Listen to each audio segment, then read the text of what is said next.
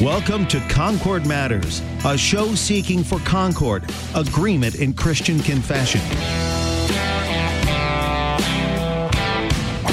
Concord mattered to Jesus and Paul, and so it does to us also. Spend these next 60 minutes as we talk matters of Concord. Concord Matters, a program produced by the Christ-centered leader in confessional broadcasting, worldwide KFUO, online at kfuo.org.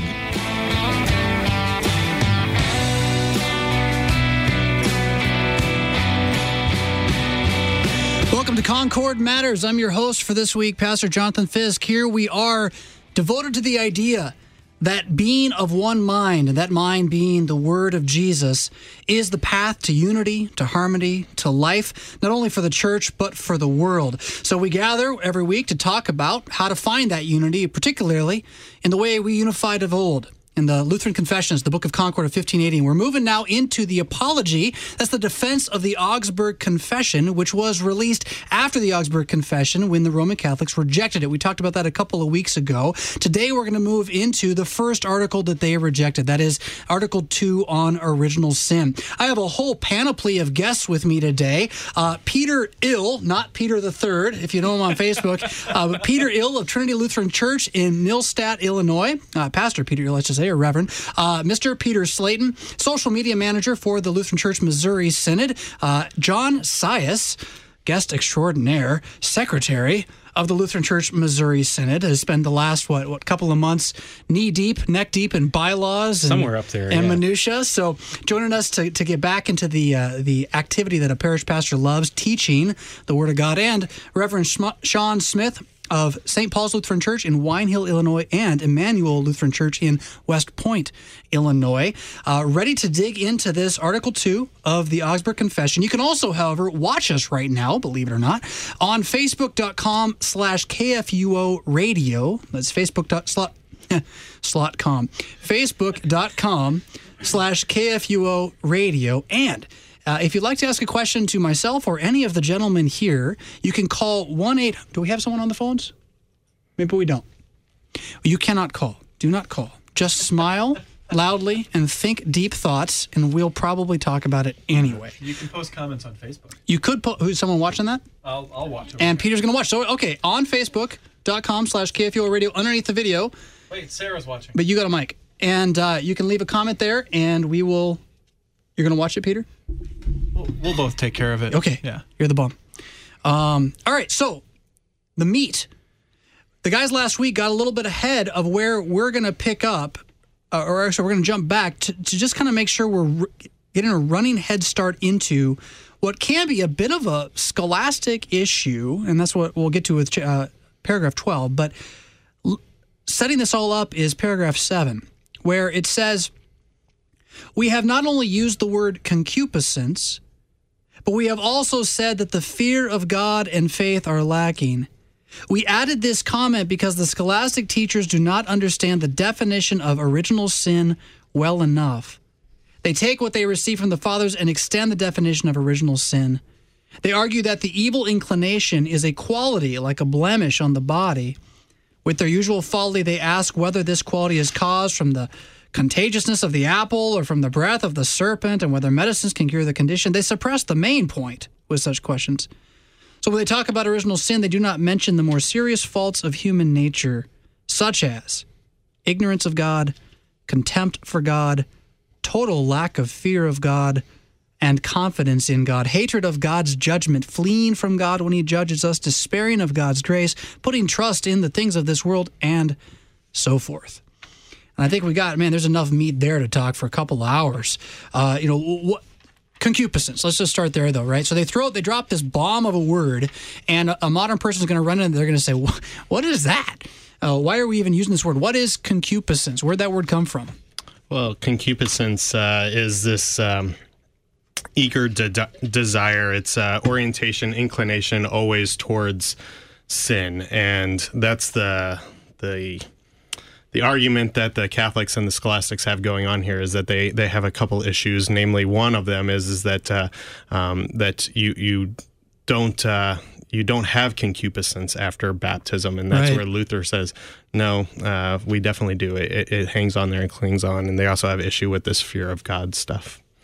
Right. I want to dig into that fear of God stuff, but that baptism taking away sin thing, like that's not really the ancient meaning of concupiscence. Concupiscence is a broader term, right? Yeah, for us it's unfamiliar because we are a few generations removed from the Latin Vulgate, but in the Latin, concupiscence, concupiscentia, is just a Latin word that's used for the covetousness, the desire of the human nature, that sinful desire. It's all through Romans and Paul's epistles, and would have been commonly known to those that heard epistles in the church.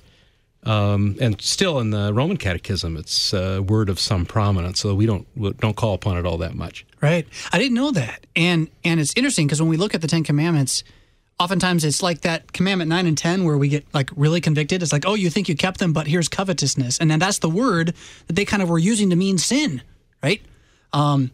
Any thoughts on this end? Nope, no thoughts. Not yet. No, we'll have some. Don't We'll worry. have some. It's one passage that has some particular freight here, and I think we'll see it a little bit later in the passage if we get there, is if I quit interrupting us. But No, you're good. Keep talking. Is when Paul speaks of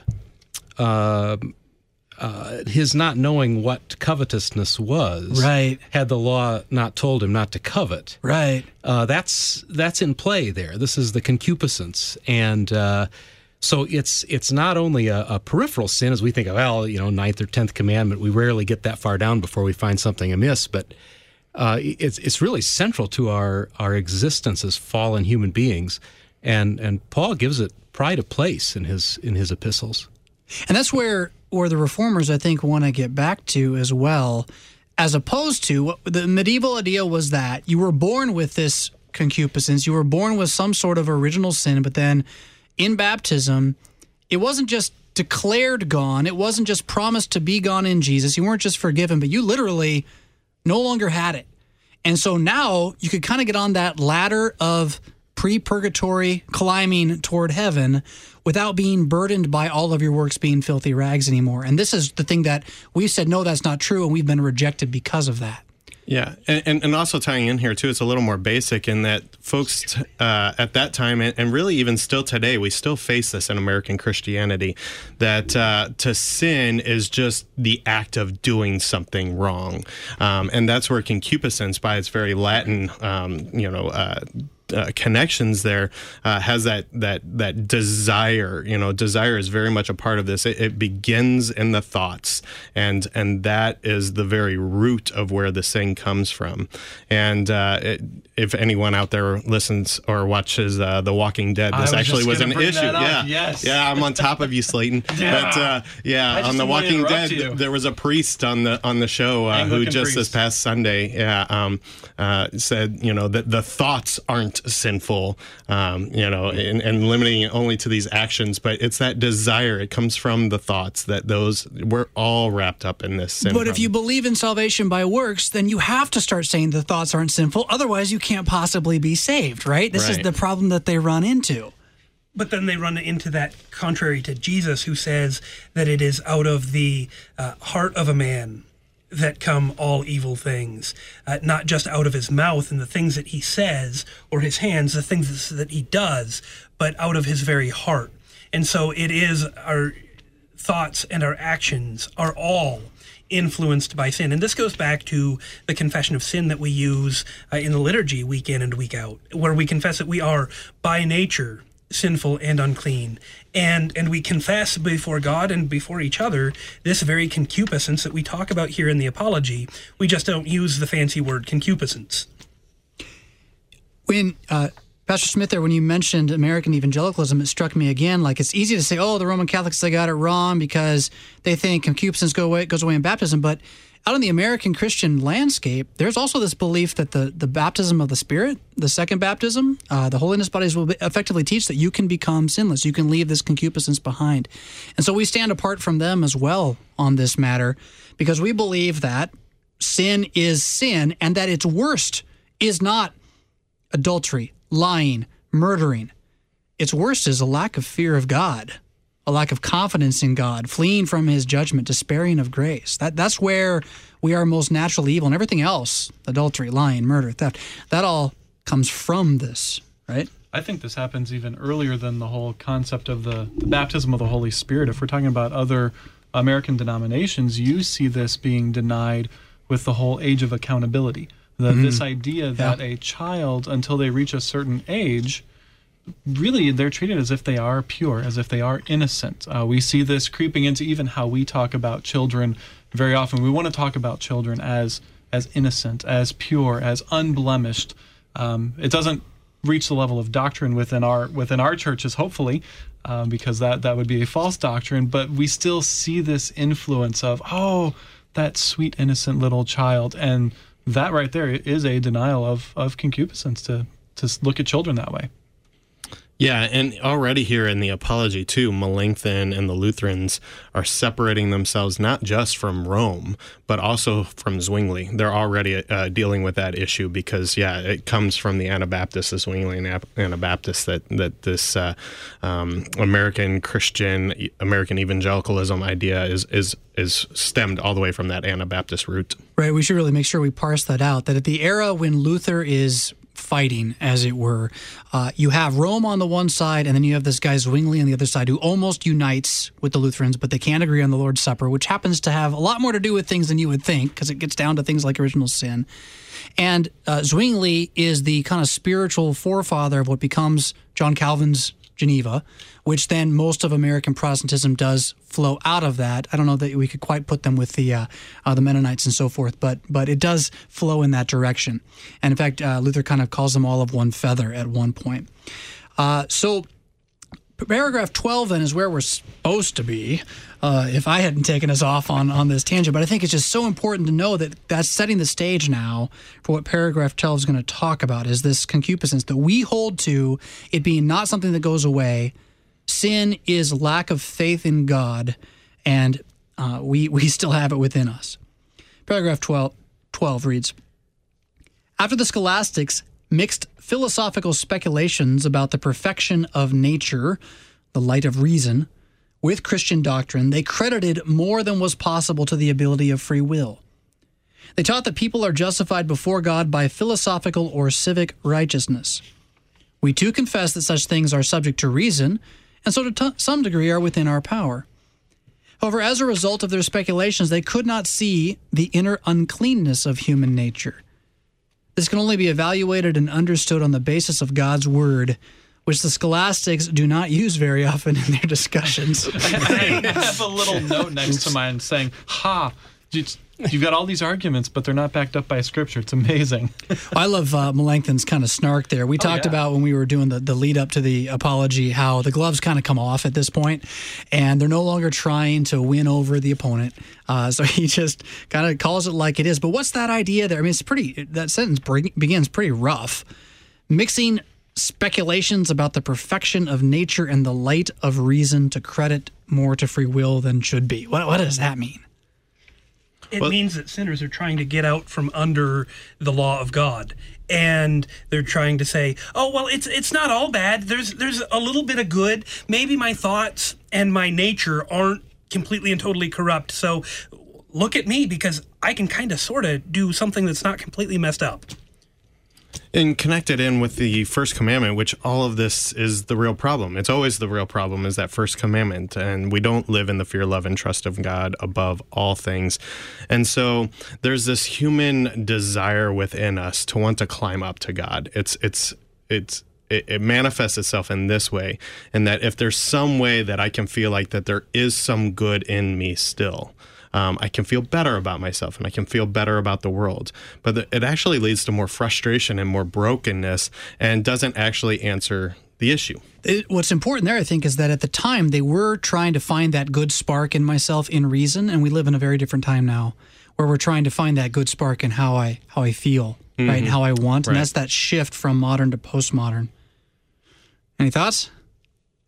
This is a place where, the confession itself has a more irenic tone. It's trying to express the faith in a way that the Catholics might be able to accept. But I noted, looking back at this, at Article 2, the end of the article on original sin, Pelagians argue that a person can be justified before God by his own strength and reason. And I thought, well, there's a little bit of snark Even coming there. out there already Yeah. because nobody'd seen a straight-on Pelagian, that called himself that in years. Right. Semi-Pelagianism had been condemned by the church for centuries, but they just laid that out there. Right. To say, Right. if you say this is possible, that means you're one of them. Yeah, right.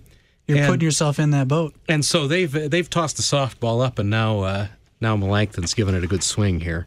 Well, and then they set apart paragraph 13 here. This is, the editors later, but because I think it does drive home maybe the major point of the Confessions altogether, the major point of being of one mind in Christ, why concord, if it does matter, harmony, if it does matter, must come from Christ. That this can only be evaluated and understood on the basis of God's word. That our belief in our own evil is beyond our ability to see. It's more than my failures. It's more even than my wrongdoings, that there's some diabolical darkness within me that I can't even experience. I just have to believe it, right? Yeah, and Luther actually picks this up in the Small Card Articles, Article 3, and I'm going to read a quote here. This hereditary sin is so deep a corruption of nature that reason cannot understand it. It must be believed because of the revelation of the Scriptures. And then he cites all of the Scriptures that make this. I mean, and this again is part of the problem. There's that I want to be kind of a god to myself, right? And so I want to believe that there's still some good in me, and so we just have to figure out how to deal with that. And so in my baptism, that is dealt with, but it's a denial of the entire corruption of the nature. That's what the fall into sin in Genesis 3 did. I have to wonder what influence the scholastics then had on what was eventually going to become the Enlightenment. We're not in the Enlightenment yet, but we're getting there pretty close. And when you get to the Enlightenment, we're full-blown into John Locke and his tabula rasa, where you're a blank slate, tabula rasa, blank slate. And so your nature is whatever you make of it. It's whatever input there is. It's how the parents raise you. There's a complete denial of original sin. You mentioned modernism and postmodernism, and that's a basic tenet of modernism. And I always, as I read the Confessions, one of the things that helps me as a layperson figure out why does this matter is just looking at, okay, where do we have this today? And even though we are moving into a postmodernism or have begun that move, there is still very much a complete denial of original sin. You will hear everywhere, humans are basically good. We get that from modernism. And you can even see the reference here of the scholastics, the light of reason. They're already beginning to move.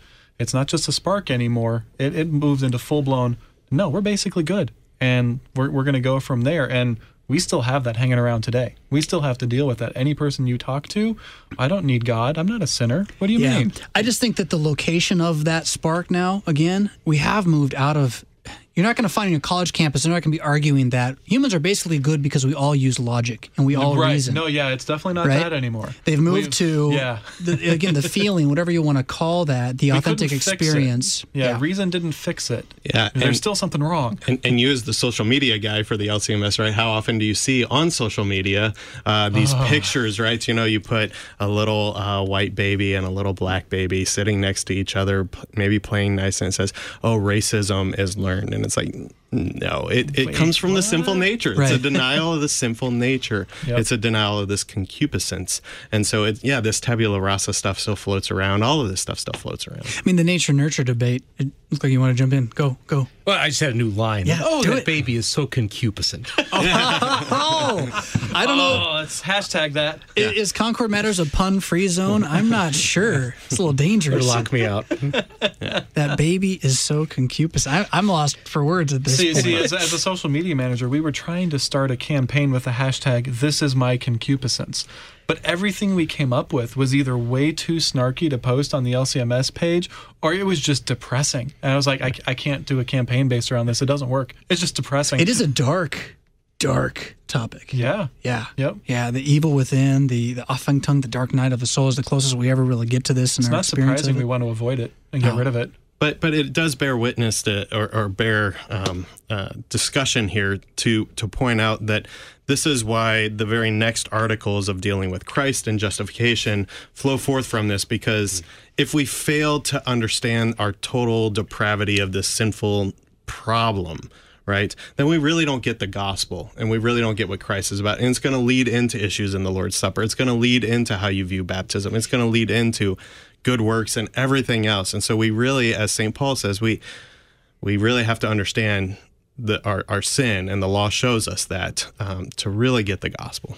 At this point in the confession, this is the pull the Band-Aid off fast approach in great length, but we're still doing that very thing of realizing at the very beginning of the apology and at the very beginning of the Augsburg Confession as well, this is really bad.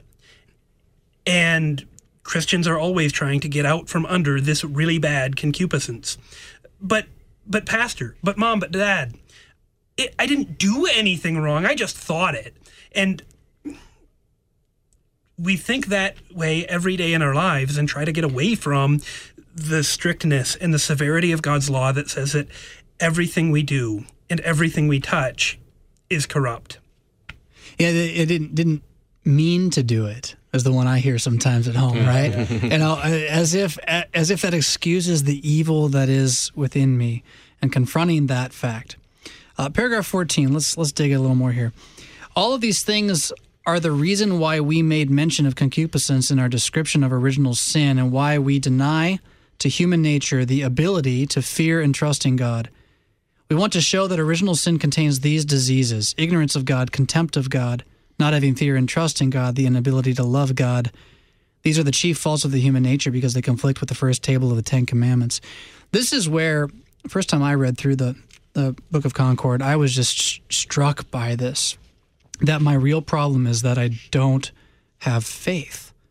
That's actually what my sin is. I don't fear and I don't trust God, and that is still within me, still boiling up within me, trying to escape from within me. And yet, as Pastor Smith said a moment ago, it is by being brought face to face to see that I suddenly can understand the deep, deep love of Christ. And, he who is forgiven much loves much. So the Band-Aid is being pulled off fast and hard so that I can scream out in pain, Lord have mercy, right? Exactly. And then he placards Christ before my eyes. We got about a minute here before we go to break. Any comments on that? This is really the litmus test of justification by faith. I think if one can kind of get by believing justification for discrete sins, actual sins. Christ covers that, but on the whole, I'm pretty decent. Right. But when one comes face to face with this darkness, when we're shocked by ourselves, as we should be if we use Luther's catechism, and it says it's for lack of fear and love of God that we do all these wrong things, leading us to see our concupiscence. Then we see what kind of a Savior we need and what kind we have. Yeah, and as pastors, we often encounter too that when we wrestle with these things and we hit it head on, we get told, "Oh, you're so depressing. All you want to do is talk about sin. How about you give an uplifting sermon at something like a wedding? Catch more with honey than with vinegar." Because sin is the problem that's going to destroy your wedding or your whatever have you. These uplifting thoughts that we want to have, and it's more uplifting. We are incredibly joyful people when we deal with the sin problem because the love of Christ abounds all the more. When I was in my darkest times, early college years, I was committing a particular sin regularly, over and over again. And I was coming back into the church at the time, and I was struggling with it. And I would catch myself after the event saying, as I walked, angry, "I can't believe I did that again. I can't believe I did that again. I can't believe I did that again." And finally it struck me, my problem wasn't that I did it, it's that I didn't believe I was capable of it, right? That I believed that I could somehow overcome it on my own. I can't believe I have this sin. And that was exactly what I needed to know. That this is something that God has known all along. He's never been blind about it at all. And that's precisely why Christ died. Because God believes that you did that. And he wants to take care of it. His answer is either to punish you or to punish Jesus. And that's why he sent his son to do that. We're going to talk more about that on the other side of this break.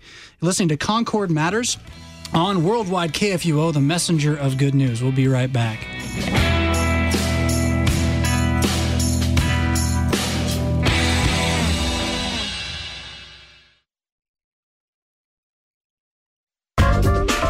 Hi, this is Pastor Mark Azil, the LCMS Director of Campus Ministry and the Chancellor of LCMSU, inviting you to join us right here on Wednesdays at 2 p.m. in the Student Union.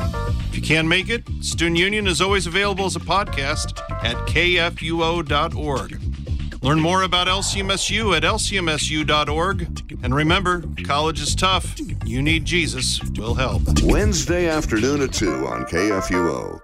Recently graduated from high school or college and looking for a chance to serve a community in need while sharing the good news of Jesus Christ? Lutheran Young Adult Corps may be for you. Lutheran Young Adult Corps provides opportunities for long-term, full-time service for 10 weeks through the summer or 10 months over the school year in places like St. Louis, Philadelphia, and Boston. Find out more about Lutheran Young Adult Corps by finding us online at lcms.org/YACORPS or on Facebook, Twitter, and Instagram at Lutheran YA Corps. St. Paul's Lutheran Church, De Pere, invites you to a service of sacred music featuring St. Paul's choirs, handbells, and orchestra on Saturday, December 10th at 5 p.m. and Sunday, December 11th at 4 p.m. Pre-service music will begin 20 minutes before the hour. St. Paul's is located on Manchester Road across from West County Mall. May your heart be filled with peace and joy as you hear the Word of God proclaimed in word and song. The Savior, Jesus, was born for you. If you have a question about the LCMS, contact the Lutheran Church Missouri Synod Church Information Center, and you'll be connected with a real person who can help you find the answer. Call 1-888-THE-LCMS or 1-888-843-5267 or email them infocenter@lcms.org. Helping you with your questions and finding you resources. The LCMS Church Information Center. What's your guess? It's the only state without a city named from the Bible. The city of Aloha. Worldwide, guess which Bible-named city appears to be most popular? One count shows over 40 places in the world called Bethlehem, over 25 of them in the U.S. alone. And one of the most well-known is Bethlehem, Pennsylvania, founded by members of the Moravian religious group, who on Christmas Eve named their town after the biblical Bethlehem in Judea, the birthplace of Jesus. New Canaan, Connecticut references the land of Canaan in the Hebrew Bible. Goshen, New York is reminiscent of the land of Goshen mentioned in Genesis and Exodus. Philadelphia, the city of brotherly love mentioned in the Revelation. St. James, St. Peter, St. Joseph, Mount Zion, Bethesda, Jericho, and many others. Cities with a history rooted in the book of all books. Brought to you by Museum of the Bible.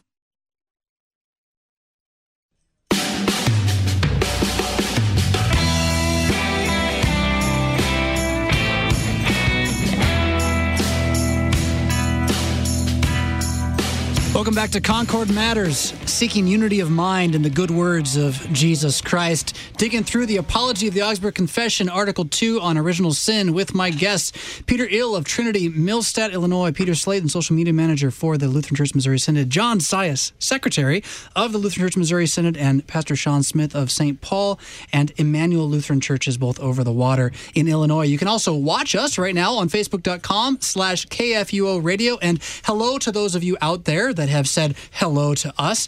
Feel free to ask a question there or call. Oh, no, I was wrong about that before. I'm wrong about it again.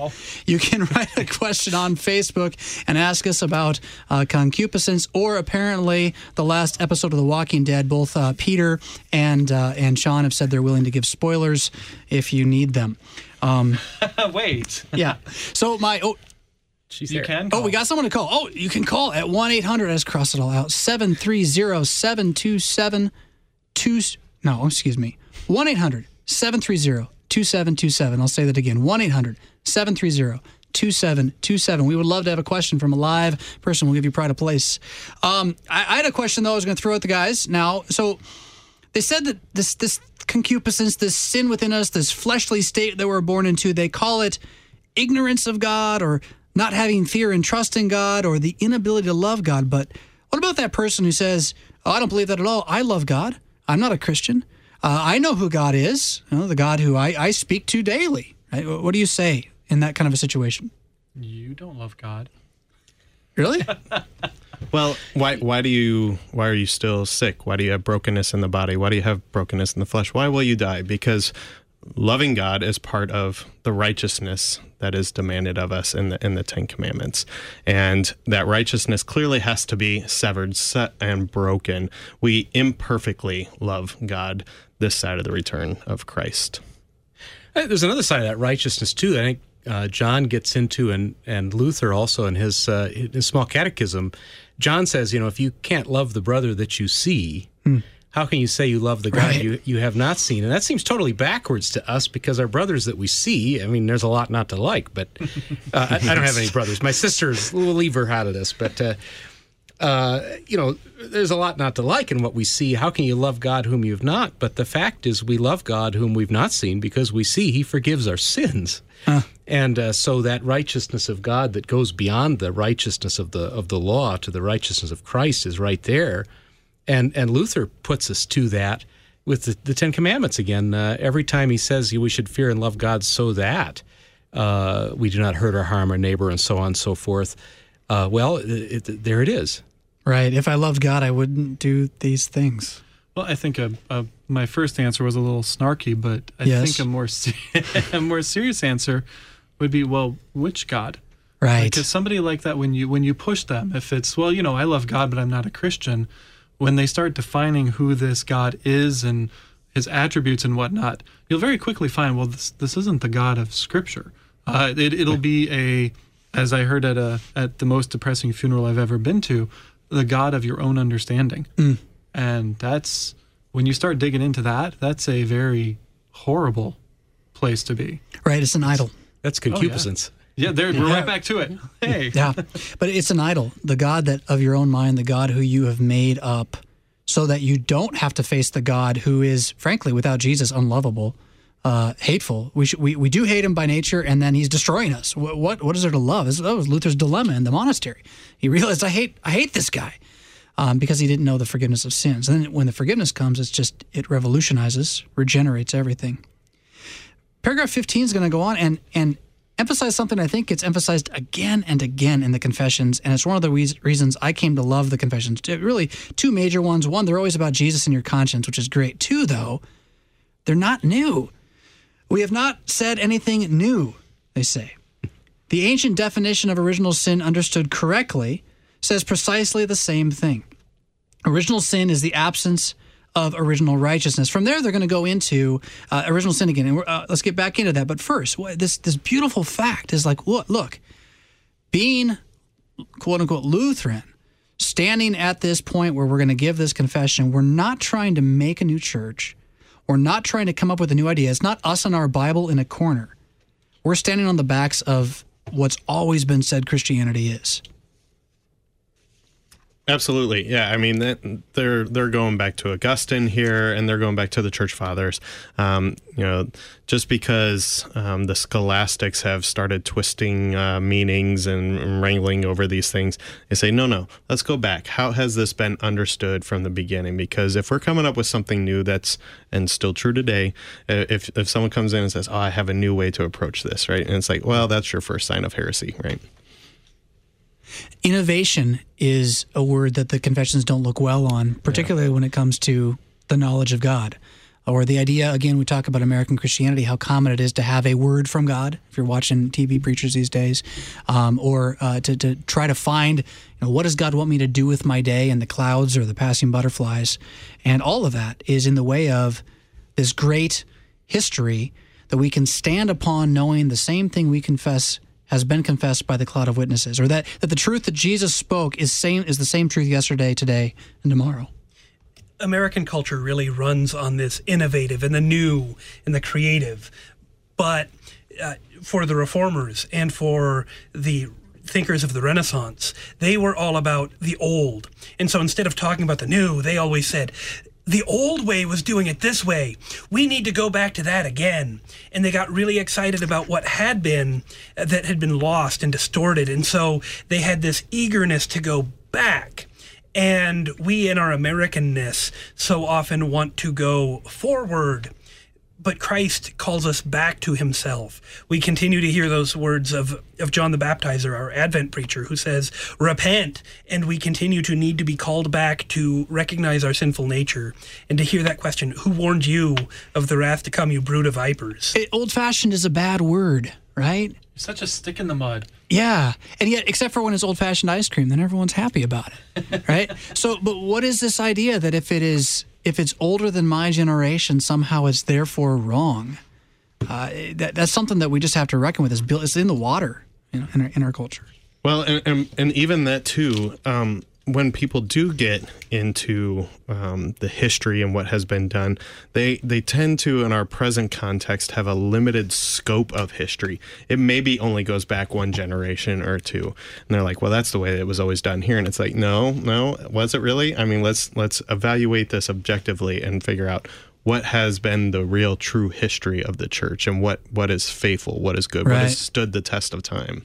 And notice, it's not just tradition.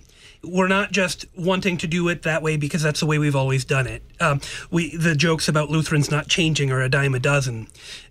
But as Luther and Melanchthon and the other reformers are working, the goal is to return to what is good, to return to what is scriptural, to return to what is faithful, not just because we've always done it that way.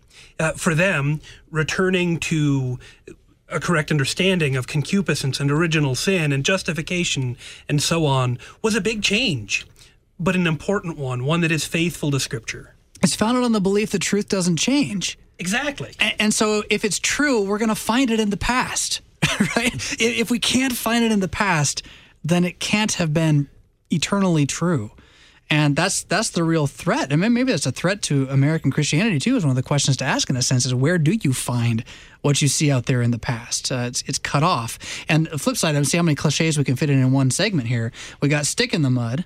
I forget which one you just said a moment ago, but the opposite of stick in the mud is reinventing the wheel, right? So you got the old-fashioned stick in the mud, but you got the person who wants to reinvent the wheel, and they end up with the worst wheel. Cocktails? What? Oh, my goodness. All right. So, 5 o'clock.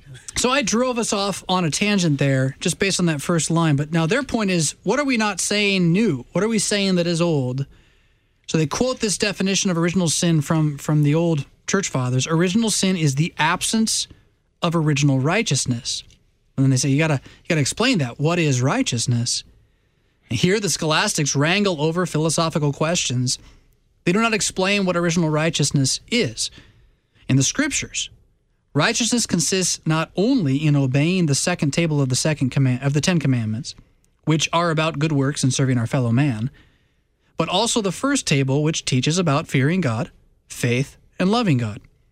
Therefore, original righteousness includes not only physical health in all ways, as they contend, such as pure blood and unimpaired physical ability, but also these gifts: a sure and certain knowledge of God, fear of God, confidence in God, and the desire and ability to give God these things. It's the picture of heaven, right? That it's not about my body no longer decaying. It's the fact that I'll actually love God for the first time. I'll really know what it's like to have no other gods, to never take his name in vain, to always have my will in sync with his. That's original righteousness.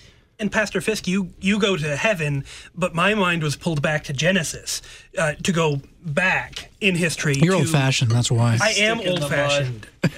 But to go back to, and God looked at everything that he had made, and it was very good.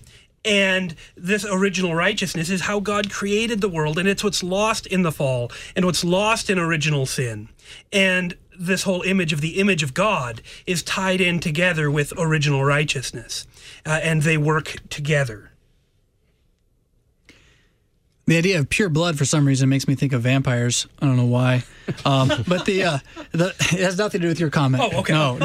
I'm looking at paragraph 17. Yeah. I just got distracted by it. But they were arguing at this time period that original righteousness, that we're talking about 1500s, they're arguing that original righteousness is physical health, such as having pure blood.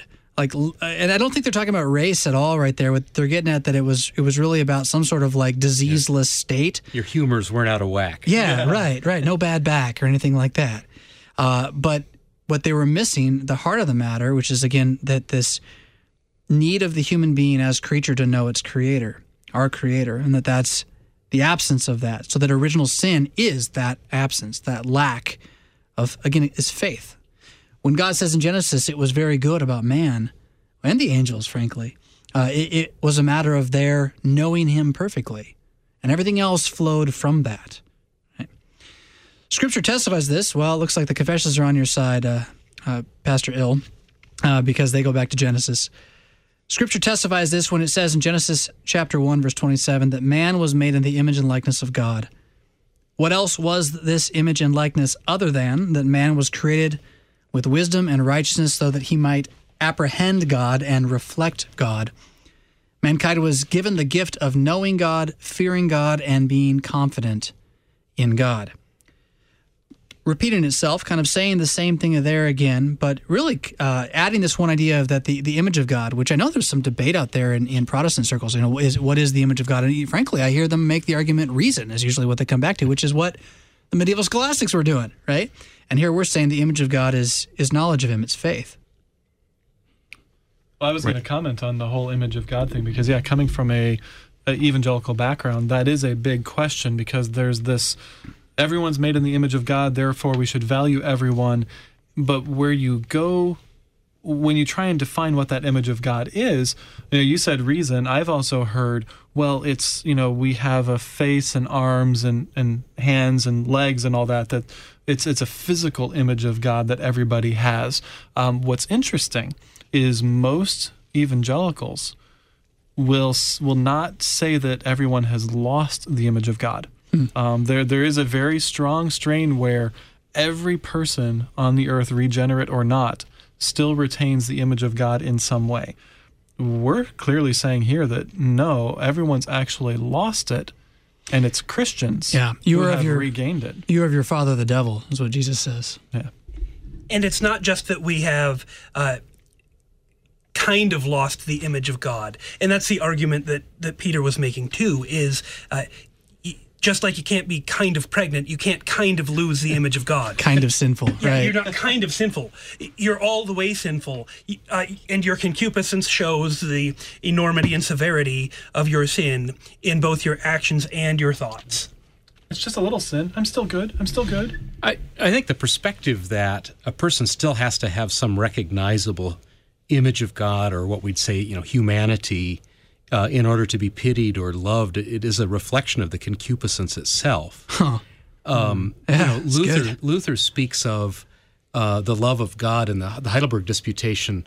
It doesn't seek the thing that it loves like our fallen love does. I love chocolate or ice cream or whatever, but it seeks to create that which it loves in the thing that is not. It calls the things that are not, and they are. And so when we understand that, to say, well, we've lost the image of God. We're not even recognizably human in our sinfulness. Right. And yet, God reaches out in Christ, becomes man, takes that on, that identity, and suffers in our place. Then we say, well, we can deal with that. Christ has dealt with it. To give us his image, he took on our image, not scorning to be born from the Virgin Mary, but rather coming and taking on a human likeness and a human form, even suffering death on a cross. Yeah, absolutely. Became like a worm and not a man, as one from whom men hide their faces. That's what all this is getting at. I love that thought, and I know you're drawing this from Dr. Luther, that we are in our flesh, in our sinful state, not fully human. And you said unrecognizably as human, from God's perspective. We've become less than man. And Christ is, as Son of Man, a restoration to that. And his baptism, his gift of washing, is to bind us to that renewed, restored, resurrected humanity. But to reckon with that now, that in my flesh, even the old Adam I carry around with me, it's as much a child of Satan, or more, not as much. It is a child of Satan. It is not a child of God. And that is fear of God, not in the way that I would fear him, but trust him. It is to run from him, to despise him. And that this war then is, the weird thing about a Christian is always kind of part of the topic, that war between that flesh and my heart in Christ, my spirit in Christ, is one that we always have to reckon with too. I don't know if that really helps, but well, and to get back to your question coming out of the break about loving God, this is all wrapped up in that first table and how we were created. Luther captures this really well in his Genesis commentary when he talks about the tree of the knowledge of good and evil as being a sanctuary, a place of worship. Right. I love that stuff. For Adam and Eve. Right. And every time that they walk past it and don't eat of the fruit, they're living in the perfect righteousness of the fear, love, and trust in God. They have everything wrapped up in God. That it's unthinkable to do that. Right. And the fall into sin corrupts that so much that all things are broken just by not living in that fear, love, and trust. That the only way we can explain it now is to call it a test. Right. That God wasn't satisfied with us being righteous. He wanted to see if we'd be more righteous by loving him freely or some just made-up poppycock, right? As opposed to, Luther's just a genius on this. That what that tree of the knowledge of good and evil was the promise of eternal life. And they were just to stare at it and believe they would never die. And that's what we lost. But how wicked are we? But we regain. You say we lost, but we also regain in the cross the tree of life. And that's good. That's good. Great hymn too. And by regain, you mean are given back. Right. As promise. As promise. Yeah. And with this through faith reality too, though. I mean, there's that. What do you call it? The subjective justification that my faith has experienced a belief in this. Like I believe it's true, and I didn't when I was an unbeliever. But what I think you're getting at, Pastor Hill, is that what we don't get back is original righteousness without original sin still in these bodies. Yeah? Exactly. Yeah.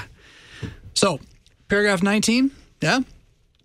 This is how Irenaeus, awesome name, and Ambrose, another good name, good baby names for those of you listening out there. Tomorrow is Ambrose Day. Is it his day? Oh, yes. Yeah.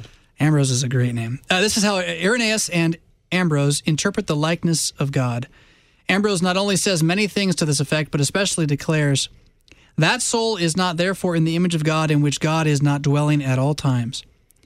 Paul shows in Ephesians 5 and Colossians 3 that the image of God is the knowledge of God, righteousness, and truth. Lombard is not afraid to say that original righteousness is the very likeness to God which God implanted in man. We recount the opinions of the ancients, which in no way interfere with Augustine's interpretation of the image. And here comes Melanchthon and Luther's whipping boy, Peter Lombard, who wrote this theological treatise called The Sentences, and it was the medieval theology book of the day. Yep, pop and book. He as he lays out his statements, his sentences, they keep coming back to this because medieval theology is so steeped in Lombard sentences, and they can use this phrase, the philosophers and Lombard back and forth. And saying, like, even this guy that we're, like, using as a punching bag, even he agrees with us on this one. He's the broken clock. You going to drag that one out a little bit? He's right twice a day at least, so he got right this time. He just got stuck. Peter, the cliche man. Oh, I'm full of it today. Yeah. Any thoughts on that before we move further? All right. I love how they drop the scriptures in there, though, too, right? They got fathers, scriptures, father. All of one mind, again, being the point of concord. Paragraph 23. The ancient definition of original sin is that it is a lack of righteousness. This definition not only denies that mankind is capable of obedience in his body, but also denies that mankind is capable of knowing God, placing confidence in God, fearing and loving God, and certainly also the ability to produce such things. For even the theologians themselves teach in their schools that these are not produced without certain gifts and the aid of grace.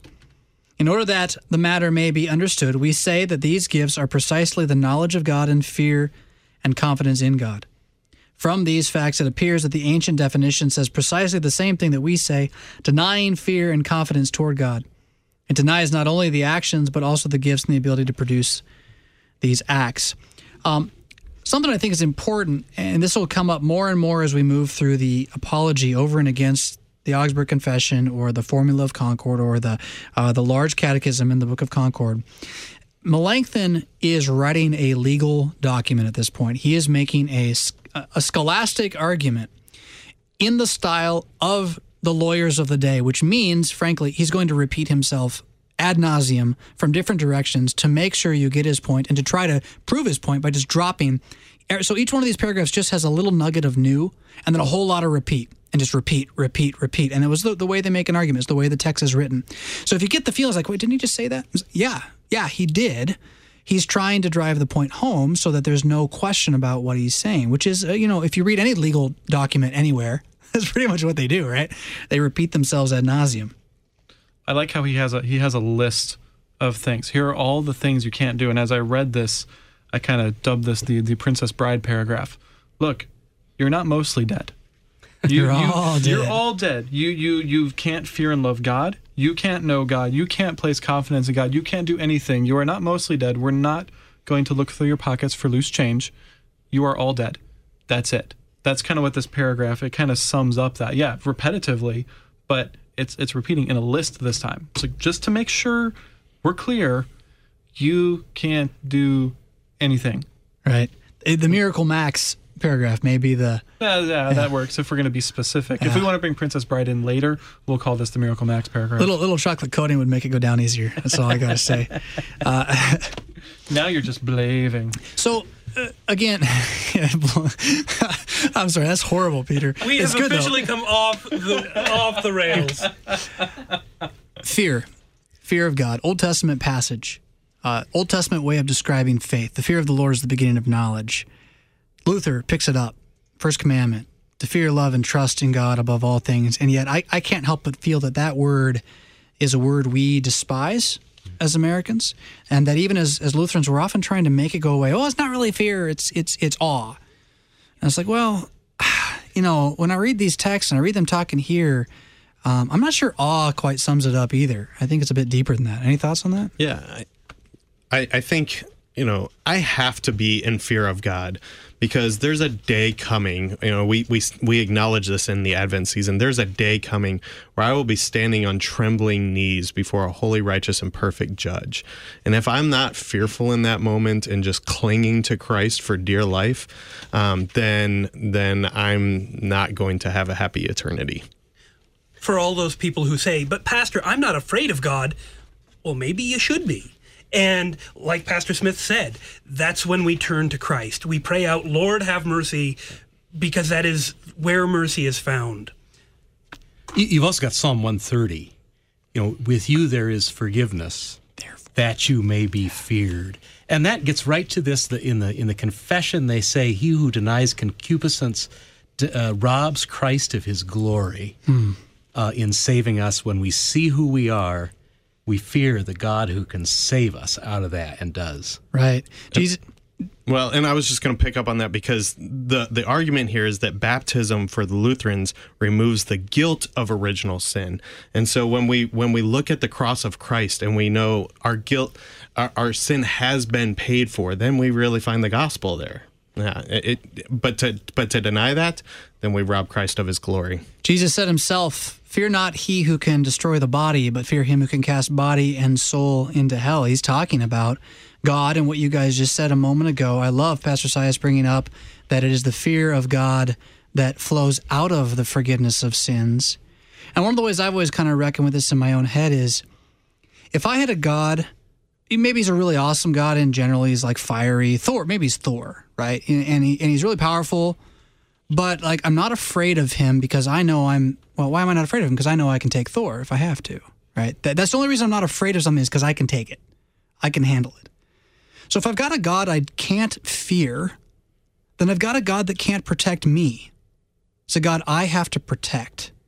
And then I really don't have much of any God at all. But if I have the true God, well, if he can protect me, then therefore he's terrifying, right? He's capable of holding all heaven and earth in his hands. But for that same reason, he's also capable of taking the heaven and earth on his shoulders, taking it to the cross in Golgotha, bearing the weight of all sin, as we've said so many times now, in the body of his son, Jesus Christ, whose mind is our concord, our centrality. You're listening to Concord Matters, searching for right doctrine as the hope of unity here on Worldwide KFUO, the messenger of good news. We'll be back next week.